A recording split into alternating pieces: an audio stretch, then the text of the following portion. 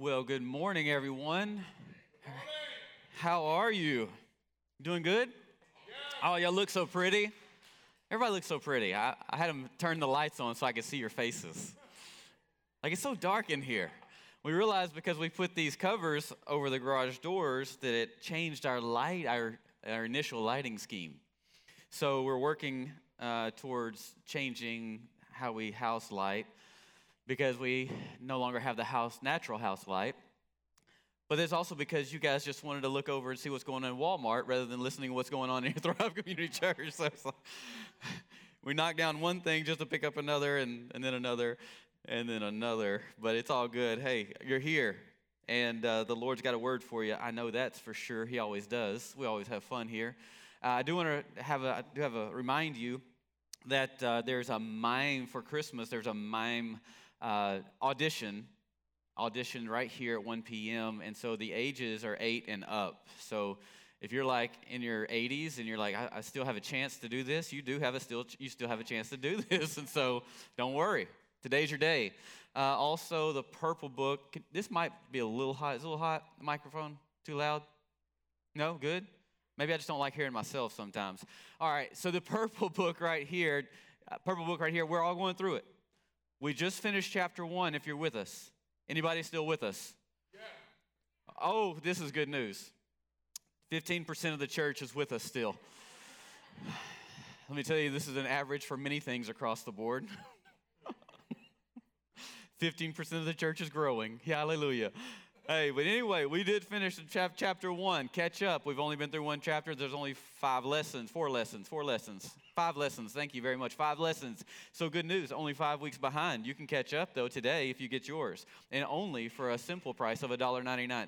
Not really. You can take it. If you need it, you take it. We want you to be discipled. Somebody else is already donating, or if you feel led to donate to the Purple Book Discipleship back here in the black box. Well, we just finished with sin and salvation, and boy, we're getting to the good stuff. Lordship and obedience. Woo! Everybody loves that, both of those. And it's always obvious in your lifestyles. And so, I want to remind you, too, that in 2 weeks, our building will be closed, but the church will not. We'll be meeting at the Cain Center. Anybody know where the Cain Center, if you don't know where the Cain Center is, Google it. Put it in Waze. You'll find your way there. But we want you to be there at 6 a.m. All right? Sounds good? Okay, see you then at 6 a.m. All right. If you haven't signed up or registered, go ahead and do that. Find a way to do that. Actually, I think they took in the sheets. But ask around Deb. Deb, raise your hand. There's Deb right there. Everybody look at Deb over here in the corner. Woo! It's not a praise wave. That's a, hey, I'm Deb. And so let her know. She'd love to help you get signed up, plugged in, etc. So we are ready to start training here soon. All right. We are in our series, Decrypted. And what the purpose of this is to discern the will of God for our lives out of the Word of God. Sometimes it feels like it's encrypted, like it's a bunch of jumbled letters like you see on the screen. And I don't understand it. Is this a different language? Is this text and tongues? What is this? And yet, no, it's not. This is just God's word, and he's what we're going to do and what we're doing is decrypting, meaning we're taking things that seem so difficult to understand, and we're breaking it down, making it super simple, because God's word really is simple, and we're putting it cookies on the bottom shelf. And we're using the story of Nehemiah, chapter of the book of Nehemiah. It's in the Old Testament. True events that took place, but as many things are in the Old Testament, there's very spiritual truths for us on this side of the cross. We call them types and shadows. There's natural happenings, but there's spiritual realities for us as we live here and now today in 2022 and beyond. And so we've talked about in approaching God's will, we had to start with the foundations, and we started in the beginning in Nehemiah, and understanding that God has adopted us, primarily, he has adopted us. But within we're adopted us into his family. So that's good news. Now we're members of his household. We're adopted into his family. We're members of his household. And, as these are Ephesians 2:19, and we are citizens with the saints in his kingdom. This is good news. It all starts with belonging, understanding your belonging, your purpose, and your identity. If you don't know who you are, you'll always be walking around confused, and you'll always be a reflection of the person that's most impactful to you in the moment. And if you don't know what your purpose is, you're always going to be trying to do something out of your own will, trying to do what you think is best, rather than finding what you've been created for, Ephesians 2:10. And if you don't know where you belong, you're going to find yourself house hopping, going to a bunch of different houses, wondering, do I belong here? Do I belong there? I'm visiting different places that, man, maybe I'll belong here, but no. Because it's trying to find belonging in the wrong place. And so God answers those three in one verse in Ephesians 2:19. But we see how Nehemiah had a burden for his people in Nehemiah 3, and a burden for God's kingdom, for Jerusalem, because the walls had been torn down. They had been in exile for 70 years, and now they're finally able to go back and go to Jerusalem out of Babylonia, and yet no one is doing anything to restore God's glorified city. Like, you would get a little frustrated, right? I mean, if you love God, it's got to inspire you to move at some point. And that's really the reality for us right now. The world is the way it is, and yet God has given his people an answer, and there's something inside of us that needs to be awakened, to be inspired, to be the change. And in doing so, we discover our belonging, purpose, and our identity in Christ, and then we realize, well, wait a minute, it's not about us, and it really is all about him, but what does that look like? And so we talked about restoring freedom. That was week 2. We talked about the 5 basic ministries of Jesus: deliverance, salvation, emotional healing, physical healing, and spirit. Did I say spirit baptism? Then spirit baptism. There's 5 right there. And then we talked about shepherds. It's God's will for us to have shepherds. Watch out for false shepherds. Have a good shepherd, but then remember, there's a great shepherd. Shepherds are a part of God's plan. He said, I will set over you shepherds according to my heart. So shepherds are God's plan for our lives because of covering. And we're going to talk about covering again today because God's always about covering. That's where his protection is. And then we talked about love. It's God's will for us. These are all God's will. These are all general will items. Like, you can't walk in and discover your specific will and flourish in it until you start to accomplish the general will items. Like, these are no longer big mysteries. These are basic principles. Everything that we're doing. Like, I can't walk in my specific calling and not love you. Does that make sense? Like, I can't walk in my specific calling and not allow a shepherd to shepherd me. I can't walk in my specific calling, God-given calling, and not know that my purpose is in him and what he's created me for, or that I belong in the kingdom of God, or that my identity is in Christ. It just won't work. I will mess you up because it's coming out of me and from me, and it's about me and what I get, rather than what I can give. That's when you start to walk in your specific calling, but you got to get these general calling things. You got to decide, I'm just going to do it. It's all by faith anyway. I'm just going to do it. And then fishing. You got to fish by faith. You got to cast those nets, and you got to bring people in, and you got to make disciples. If you don't like people, you're not going to find your specific will. Y'all have heard the joke? The guy gets up in the morning, he's like telling his wife, you know what? I don't even know if I want to go to church today. Like, I don't know. Like, I don't like the place. I don't like the people. And I don't even think they like me. And she's like, let me give you one reason why you are going to church. You're the pastor.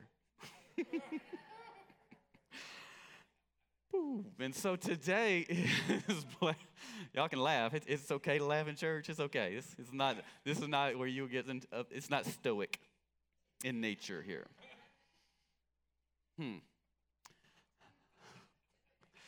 Blessing is God's will. You're going to need laughter. Nehemiah 13, 1-2. On that day, they read from the book of Nehemiah. We're in chapter 13. We skipped over a bunch of genealogy, chapters of genealogy. We could sit here and read a bunch of names, but it'd be hard for me to really teach from that. So if I can just skip to the next part. So they're starting to restore, and this is where they're at this place where, okay, now we got to deal with temple things. And then Nehemiah comes in, and here's what he's saying in chapter 13. On that day, they read from the book of Moses in the hearing of the people, and in it was found written that no Ammonite or Moabite should ever come into the assembly of God. Now, this is a denomination, the Assemblies of God. That's not what he's saying. The Assemblies of God didn't exist at this point, so it's the assembly, the gathering of the people of God. Because, verse 2, because they had not met the children of Israel with bread and water, but hired Balaam against them to curse them. However, our God turned the curse into a blessing. And this is something you need to know. When we're talking about restoring what belongs to God and discerning God's will for our lives, God turns curses into blessings. When you're under the curse, though, you can't understand the blessing. And so with God, in his will, according to his will and his ordinances, he turns curses into blessings. This is a principle you've got to get before we move forward. But before he does, there's things that must be put back into order. Nehemiah 13, verse 4. Now before this, Eliashib, the priest, having authority over the storerooms of the house of our God, was allied with Tobiah. Now Tobiah was an adversary. He wasn't really down with this thing of them restoring Jerusalem, the city where God's glory would dwell. And he certainly wasn't down with the temple being restored, because he knew that there would be sacrifices made there, and that's not good for Tobias's business. And so, verse 5, and he had prepared for him a large room where previously, not anymore, not in the current situation, but previously, before this, they had stored the grain offerings, the frankincense, the articles, the tithes of grain, and new wine and oil, which were commanded to be given to the Levites and singers and gatekeepers, and the offerings for the priests. But during all this, I was not in Jerusalem. This is Nehemiah speaking. For in the 32nd year of Artaxerxes, king of Babylon, I had returned to the king. Then after certain days, I obtained leave from the king. Verse 7. And I came to Jerusalem and discovered the evil that Eliashib had done for Tobiah in preparing a room for him in the courts of the house of God. And it grieved me bitterly. Therefore, I threw all of the household goods of Tobiah out of the room. Then I commanded them to cleanse the room, and I brought back into them the articles of the house of God with the grain offering and the frankincense. I also realized that the portions for the Levites had not been given them, for each of the Levites and the singers who did the work had gone back to his field. So I contended with the rulers and said, why is the house of God forsaken? And I gathered them together and I set them in their place. Then all Judah brought the tithe of the grain and the new wine and the oil to the storehouse. He said, if this is going to work, if we're going to be blessed, then we've got to do it God's way. So let's just get rid of this adversary that we have allowed into the treasury of God's house. You got to get this. It's a very natural situation, but it has very spiritual meaning. The men of God, have made a deal with the adversary of God and have allowed him into the treasuries, the storehouse of God. This is going to make sense. Now, he has been gone for a year, and when he returns, the first thing he notices is that the tithes and the offerings are not being brought into the house. The priests, the Levites, the singers, those who are supposed to be ministering to them, they can't even minister because they've got to go out in the fields and do work. Could you imagine coming to church and there's a sign out front, there's no lights, and there's no people ministering, there's no people leading worship, and there's no person teaching or pastoring, and you come in and sit down for a little while, and then you leave because this place is boring.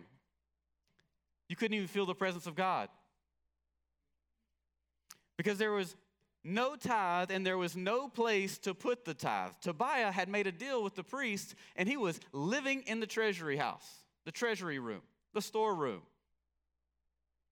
And so Nehemiah throws all the junk out and confronts the ruler, saying, guys, what you've done is extremely wrong. You have taken what should be used for God's house, and you're using it for yourselves, and we're going to get this back into order. Now, this is talking about bringing the tithes and the offerings into the church to give to God.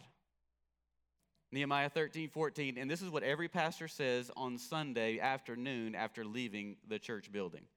Remember me, oh God, oh my God, concerning this. Do not wipe out my good deeds that I have done for the house of my God and for its services. He said, I told them. That's all. That's my part. I told them. Don't make me be punished for it, Lord. But here's the key. Here's the first question we're going to ask. Why did God tell his people to tithe? Why did God tell his people to tithe? People didn't invent the tithe. God invented the system.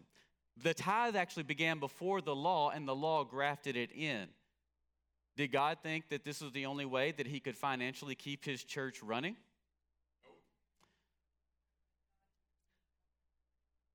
I think God instilled the system of the tithe because he's a good father. And like any good father, a good father wants to teach and bless as they're teaching their children how to have character. And so I think it's all around a heart issue that God is using a tithe, something that's connected to us, to develop character in our hearts. Good fathers love to see generosity in their children rather than selfishness. Anybody have children and they're always saying, "No, that's mine." Nathan, you're probably the one that says that's mine. And you want them to share, you want them to get along, you want them to have favor with one another, but instead they're mine. Naomi lost another tooth, and you know how it goes. She got $5 from the tooth fairy, and I said, remember, this is a third tooth. We give God his part, but it's mine. I'm working on it, but generosity it doesn't come natural. It's mine. But the best understanding, though, is that God is trying to teach us character, his children character, because he wants to bless character. Just in the same way, I want to bless my kids when I see them being generous or sharing, because it's a heart matter, and I want to bless the character of the individual. But when we see them become selfless, our kids selfless and generous, it causes us to want to reward them even more. There's something about it that wants me to unlock or release something back to them, something more, because I feel like they can be trusted with the thing that they've already been given. Hebrews 11:6 says, "But without faith it is impossible to please him, for he who comes to God must believe that he is." Faith requires me to believe that he is, and that he is a rewarder of those who diligently seek him. God is a rewarder, and he is a good father. He rewards our diligence and faith. So I've got to understand that. He is. Well, if he is, then he is going to do what he says he will do. Any place I struggle is going to be an argument around those facts. Matthew 7:9-11 says this, "Or what man is there among you who, if his son asks for bread, will give him a stone? Or," keywords "or" in here, "if he asks for fish, he will give him a serpent." I love to buy my kids things and see them full of joy and gratitude. I also know that the reality is this didn't originate with me. The fact that I want to bless my kids actually was put inside of me from my Creator.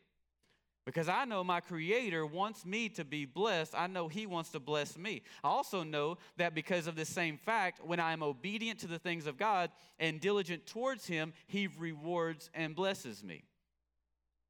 When my kids are obedient and diligent in doing the things I've asked them to do, I reward them, I bless them, I bless their obedience. I bless their diligence. And I know this and can trust God's nature because God doesn't go against his nature. So I've got to build a framework of trust, which is faith to who he is, and he does what he says he will do. That's got to settle in my heart if I'm going to find the specific will. These are general will items. so that it can become narrowed and very clear what God has created me for and called me to do, so that I will walk out a completely fulfilled life on earth. These are all God's plans, by the way. When Jesus was preaching this during the Sermon on the Mount, let me show you what happened before the or. Remember, or you being, wouldn't you, or. But before that, Matthew 7:7-8 says, ask, and it will be given to you. Seek, and you will find. Knock, and it will be open to you. For everyone who asks, receive, and he who seeks, finds. And to him who knocks, it will be open. Then he says, or. He says, if you ask, you will receive. Then according to Jesus, you have to do something before you receive. You see it? Jesus did not say, even if you do nothing, God will bless you. Girl, just sit on the couch. Nope. You just wait for that phone call to ring, because what's that guy that used to sell, there was like some kind of sweepstakes. I just wait for my phone to ring. I'm going to get that $1 million. What is it? What was it? Ed McMahon, what was it called? Publishers Clearinghouse. Come on, Publishers Clearinghouse. The Lord's going to bless me today. Lord, help us. It's a lie. No, because God is a good father, not an enabler. Oh, I'm going to hit some heartstrings today, because we got some people that love their enablers, and don't mess with my enabler. God uses them to bless me, so I don't have to do nothing. That's a lie. And a good father teaches us he blesses. To be saved, you have to ask, right? It doesn't just fall on me. It's all by grace. I can't work for it, but I do have to ask, or I do have to receive it, because grace is all, salvation is there for everybody, but not everybody's receiving it. So there's something that I have to initiate. I have a part in this thing. It's the same with the tithe. To be saved, you have to ask, you have to receive. One of the stipulations of blessings is to tithe. I want to be blessed in all things. Well, the tithe is the stipulation. Fathers have a special interest in solving problems. In fact, in our households, we are the chief problem solvers. We're the CPS. Like, we go around just fixing stuff. We're expected to fix stuff. I'm a chief problem solver of trying to solve mysteries of, I don't know where that is. I don't know what happened to it. Or, I don't know what happened to that. It was like that when I found it. Yeah, but not when I left it. But then there's this one family member that I'm also called I'm called the best butt wiper. So anywhere in my house, at any time, day or night, I may hear, best butt wiper.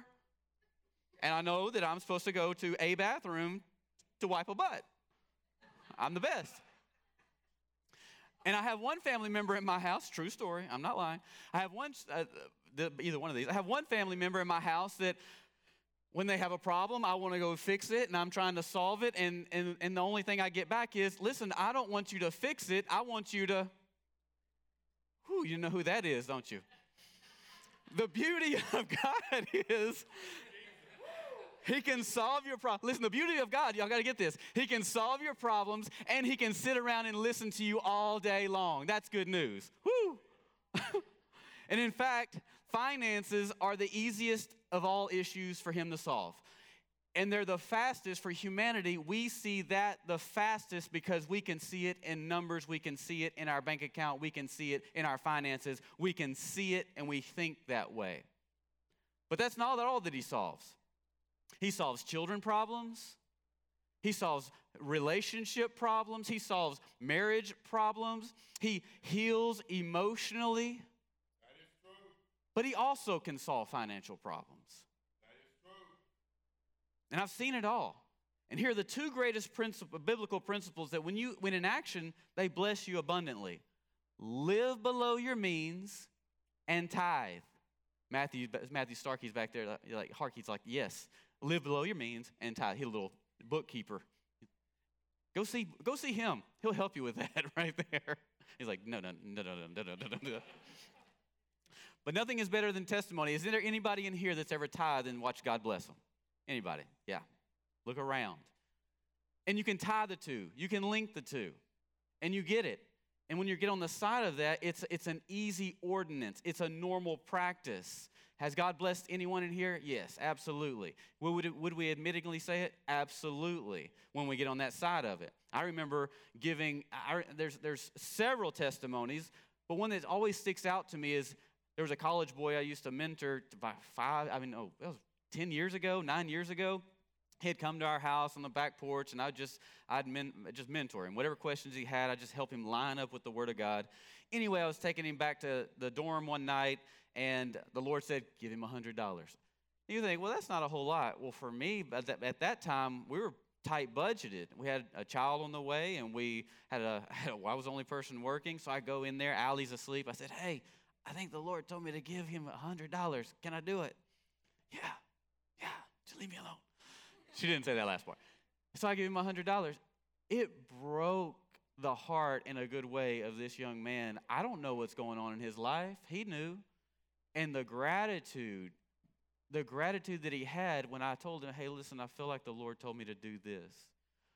Do you know, and I can connect these two, that I ended up, someone gave me $1,000 not a week later. And I'm not talking, it's not always about money. But what happened was this young man who's longing for Jesus and to grow in Jesus, he sees the generosity of a Christ follower who listens to the Lord, blesses him, I didn't know his financial needs, but blesses him, breaks his heart, so that he falls in more intimate love with Jesus. And then God says, I can trust you. Some of you are not getting it, but one day you're going to get this. Amen. But my marriage and parent relationships are stronger and healthier because I tithe. You are a reward of my tithes and offerings. People, to God, money is not true riches. His word says people are true riches. So me getting to minister to you is my reward from my tithes and my offerings. Because I get to give to you so that you can, in turn, find a deeper relationship with Jesus. That's what it's about. My emotions have been healed because I tithe and I bring my offerings in. Because where your heart, your treasure is, so too is your heart. And if God doesn't have your treasures, then when he speaks to you about the matters of your heart, you will not listen. Because it has no value. And if his voice had value, you wouldn't struggle with the fact that, okay, he's just asking me to bring back 10% that's not even mine. In fact, it's his anyway. The people were revealing in their hearts that they had grown selfish during their time in bondage during exile. They just became self-focused. And even though they were now free, they were still living as self-centered lives. And this is exactly what bondage does. It convinces you that you're living the most free life that you can possibly live until you, by faith, get on the other side of it, and then you realize, dang, I was in bondage. But bondage will never tell you how in bondage you are. It just convinces you that you're good. Everything is perfect. It's the world's fault that everything's falling apart. But you just keep doing what you're doing. Bondage. God is a good father, and if he can save us and set us free from eternal punishment, then he can certainly bless us if we, by faith, follow him in the tithe. Number 2, why is there a curse? Nehemiah 13:2 says, because they had not met the children of Israel with bread and water, but hired Balaam against them to curse them. However, here's the key point, our God turned a curse into a blessing. You ever heard anybody say that, oh, in the Old Testament, God was mean and angry, and he just wanted to hit you over the head with a bat? But in the New Testament, he's full of love and grace and mercy. No. God was always full of love and grace and mercy. God has never changed. He can't change because he is perfect. Look at this in Malachi 3:6-9. For I'm the Lord. I don't change. Therefore, you are not consumed. Like, my grace is you don't die. Hallelujah. Verse 7, yet from the days of your fathers you have gone away from my ordinances, and you have not kept them. By the way, an ordinance means it's an ordinary practice.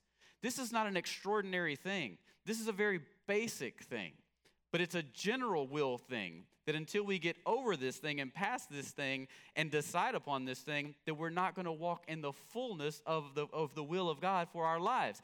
It is an ordinary practice. We want to get to the extraordinary things, but we have to get over the ordinary things. Until we get over the ordinary things, we can't see the extraordinary things. And guess what? Your calling, the specific calling on your life, is going to require extraordinary. Because if it's just ordinary, you don't need God. You can do that on your own. And go have fun with it. Good luck. But it will not be fulfilling. Return to me, he says, and I will return to you, says the Lord of hosts. But you said, in what way shall we return to you? Again, bondage statement. What do you mean? I haven't gone anywhere. I'm right here with you. When God says, hey, you need to repent or you need to return back to me, I might need to listen to his explanation of what I need to return from. But they're like, for what? Like, what do you mean? Look how God frames his answer. Verse 8, will a man rob from God? You have robbed me. But you say, in what way have we robbed you? In tithes and offerings. 9, you are cursed with a curse, for you have robbed me, even this whole nation. And by the way, he didn't say, I'm going to curse you. He said, when you walk out from the covering of my ordinary principles, you walk into a curse. You get out of my covering and you walk into a cursed area. He is not cursing you. You're choosing curse because you don't want to be under the covering of God. He says, and I'm pleading with you to return back to my principles, and this is just one of them. This is just one area. So why is there a curse? It's super simple. Even my lost dad drilled this into my head. Never trust a thief and never trust a liar. Simple enough. Anybody want to hang out? Hey, I can't wait to find a new thief to go hang out with. Is stealing wrong? Is stealing from God wrong? Okay, so one is bad, one's badder. Like, it's not good. So why is there a curse? According to God's worldview, not tithing is stealing. This is God. Why do you rob God? How do I rob God? By not bringing in the tithes and offerings. Why in the world would not tithing be stealing from God? Look at this in Leviticus 27:30. And all the tithe of the land, whether of the seed of the land or of the fruit of the tree, is the Lord's. It is holy to the Lord. Holy means to be set apart. It all belongs to God, but by his grace, he lets you steward the other 90%. When you bring in the first 10%, it is blessed. It covers the rest. Covering means it's not under a curse. It is protected. It is under God's favor, under God's grace, under God's blessing. It all belongs to his, but he says, hey, why don't you steward well this 90% that is blessed now that you brought in the 10%? The part that's set aside for me, his word. When God says it is holy, he means it is set apart for him. And when you keep it, you're stealing from God. You can't steal what belongs to you, so either God is right or you are right, but both can't be right. It is holy, meaning to be set apart from your spending and use to being brought in to the church to God. You don't give to the church. Did you know that? You give to God through the church. Well, that'll mess with some of the rest of you. Well, I don't like that. You're giving to God in the storehouse where you get ministered to.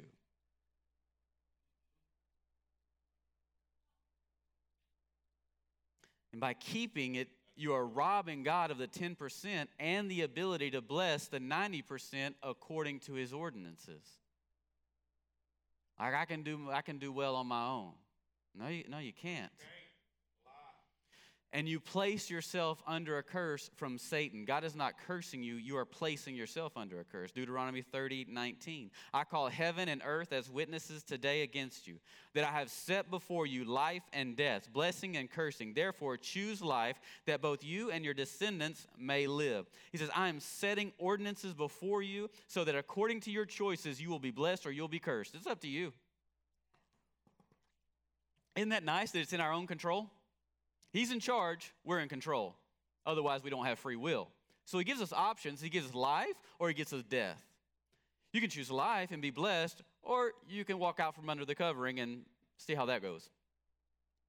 And this is in all things in our lives. Specifically, we're talking about the tithe today. When you went away from me, he said, when you went away from me, from my ordinances, my principles, you placed yourself under a curse. I didn't do it, you chose it. We have to understand. But let me show you how great God is. When you choose the wrong road, God will put road signs. He'll put potholes. He'll allow nails and all kind of logs in the road. And hopefully your axles break and your wheels can't turn anymore. And you'll finally realize, well, maybe I'm on the wrong road. Yes, you're on the wrong. Come back. Come back and we'll get all that stuff fixed. It'll be no problem. It's His grace that you don't die. Like it's His grace that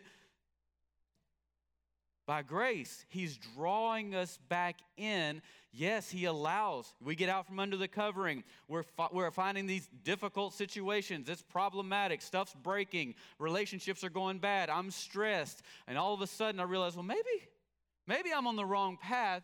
And I come back to God and I decide to do it His way. That's His grace. And the reason that God does this is that there is a way that seems right to a man, but in the end it leads to death. Death. God knows that what's down that road, and He's hoping you will listen on your way down it and return back. Sorry, I'm watching the time. We have 3 different times going on here.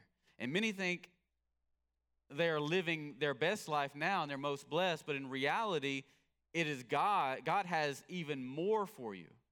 Like, I'm good. Yeah, you're really good on your own, but can you imagine how much more blessed you would be if you just returned the tithe? Psalms 119:67 says, before I was afflicted, I went astray, but now I keep your word. You see that? Before I was afflicted, I went astray, but now because of the affliction that's going astray, I want to keep His word. These are really simple ordinances. Number 3 is this. Why is there a blessing? We're just going to have to hang tight for a second. Bring all the tithes into the storehouse, verse 10, Malachi 3. Bring all the tithes into the storehouse, that there may be food in my house, and try me now in this. God says, test me now. Like there's a place where you can test Him. That there may be food in my house. Try me now in this, says the Lord of hosts. If I will not open for you the windows of heaven and pour out for you such blessing that there will not be room enough to receive it. Like that right there, like I'm good. That's your promise? Amen. But it gets better. Who wouldn't want the windows of heaven opened up and there be so many blessings I can't even keep it? I can't even store it up. There's a purpose for that because He wants you to be an overflow so that you can be generous to those who are in need. But He can't. He can't cause you to be an overflow because of the little 10% you're struggling with. But then He says, I'll rebuke the devourer for your sakes, so that he will not destroy the fruit of your ground. Like you're working and laboring, and all of a sudden you get it and stuff just breaks down. Like you got health issues that doctors can't even diagnose. Stress is causing you so stressed. I got to go to the doctor to get a prescription to handle this, but if I would just...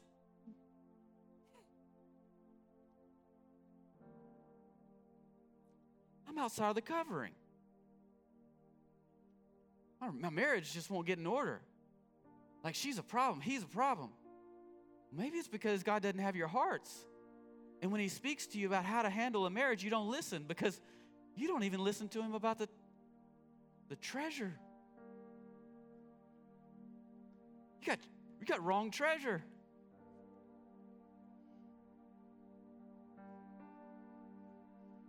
so that he will not destroy the fruit of your ground, the devourer he's talking about, nor shall the vine fail to bear fruit. Remember, we're the vine, and we can bear fruit because of what Jesus does, but if what Jesus does doesn't matter because he doesn't have our heart, then we can't bear fruit.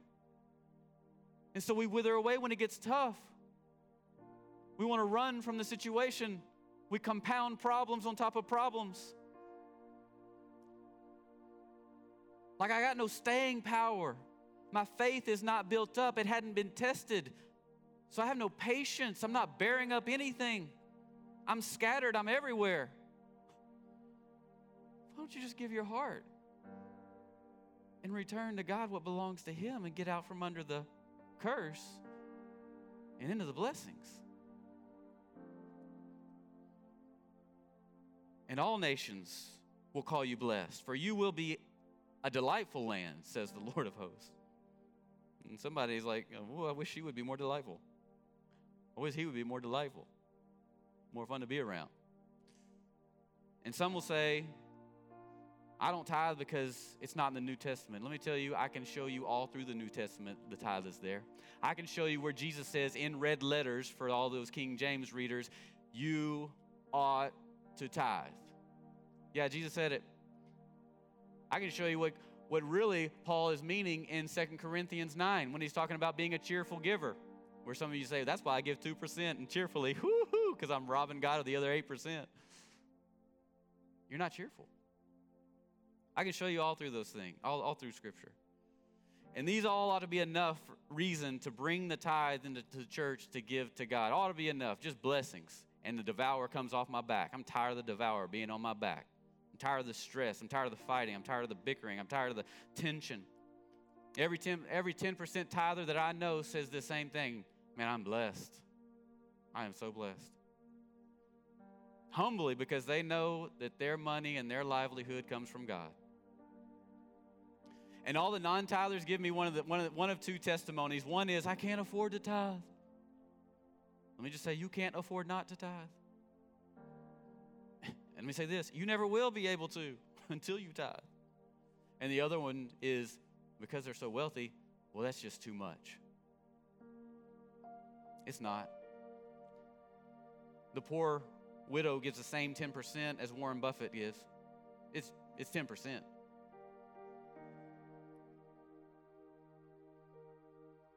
It's the same amount of money.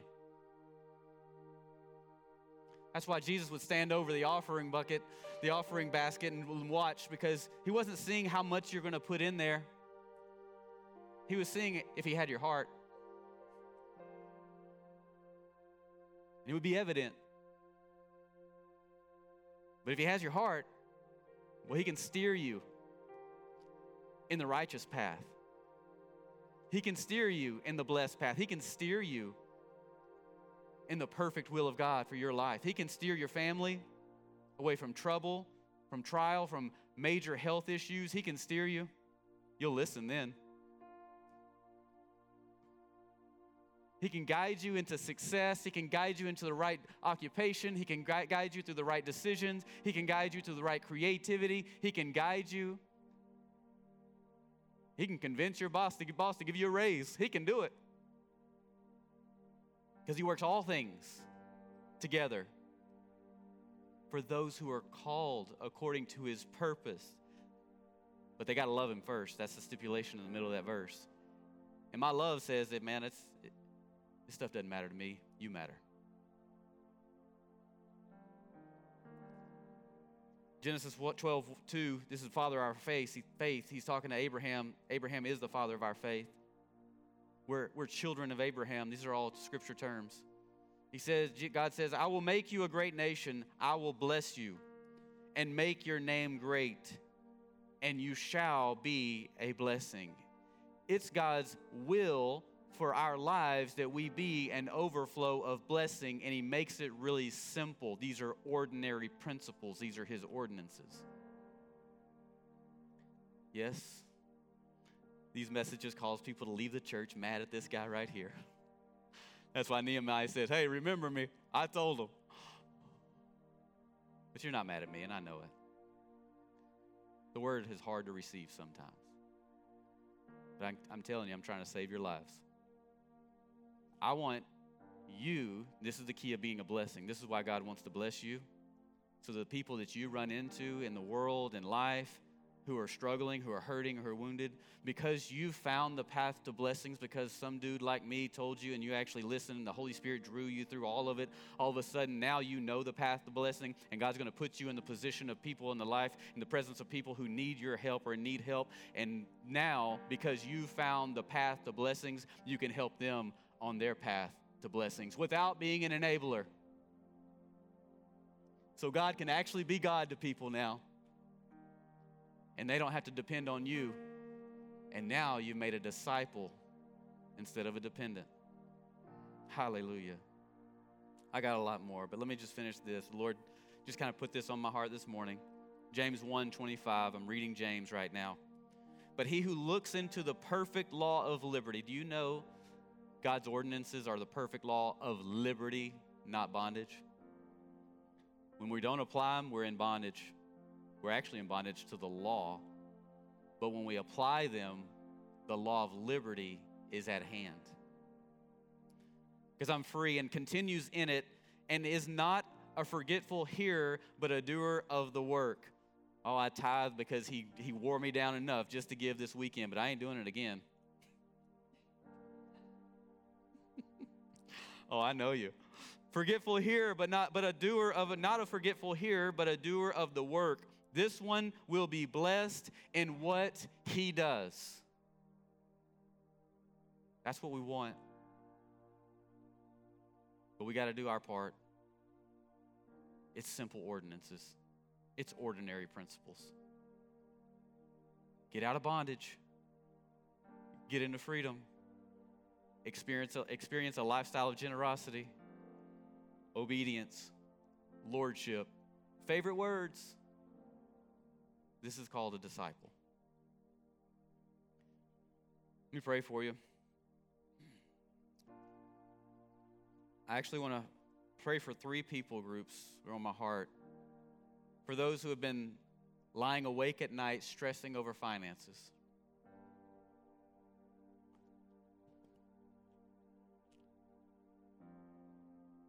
I know the Lord's got an answer for you. You know who you are. Sleep is so much better than worrying about finances. The other group is for those struggling with the amount they would be required to give. Oh, that's just too much. And lastly, those who have a desire to grow in this area. So, Father, right now, I just pray that these ordinary principles become very easy to apply for every person in this room, every person listening online.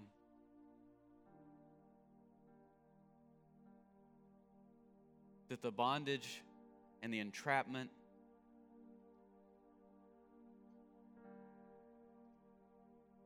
the lies may be connected to old manipulations, old hurts, generational bondages, spirit of poverty.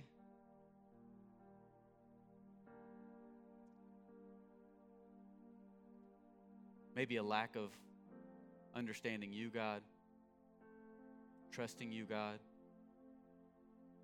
Maybe it's father-mother wounds, Lord, that your people are carrying, that because their fathers didn't come through, their mothers didn't come through, they don't expect you to come through. We just break the power of that lie right now in Jesus' name.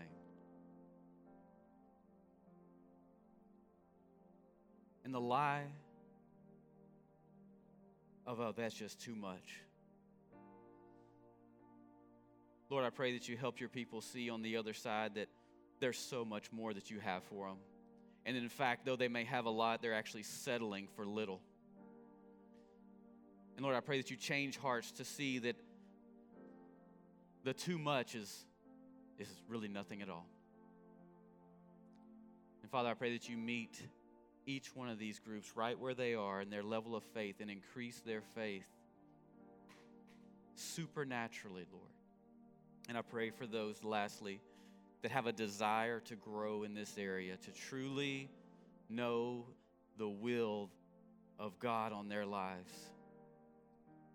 I ask that you empower them with a measure of grace to apply your word and test you now in this. And so, Lord, I just declare your word back. As they do, you're opening up the windows of heaven. So much blessings, Lord, that they don't have room enough to fill it. Therefore, they're an overflow to blessing others around them who are in need, and they help others find the path to blessing. And not only that, Lord, that you rebuke the devourer. And we just say yes and amen to the devourer being broken over relationships, over marriages, over finances, over vehicles, over minds, over emotions, soul wounds. And Lord, we just pray this in Jesus' mighty name. Can we just give God a good amen? Amen to that. Come on.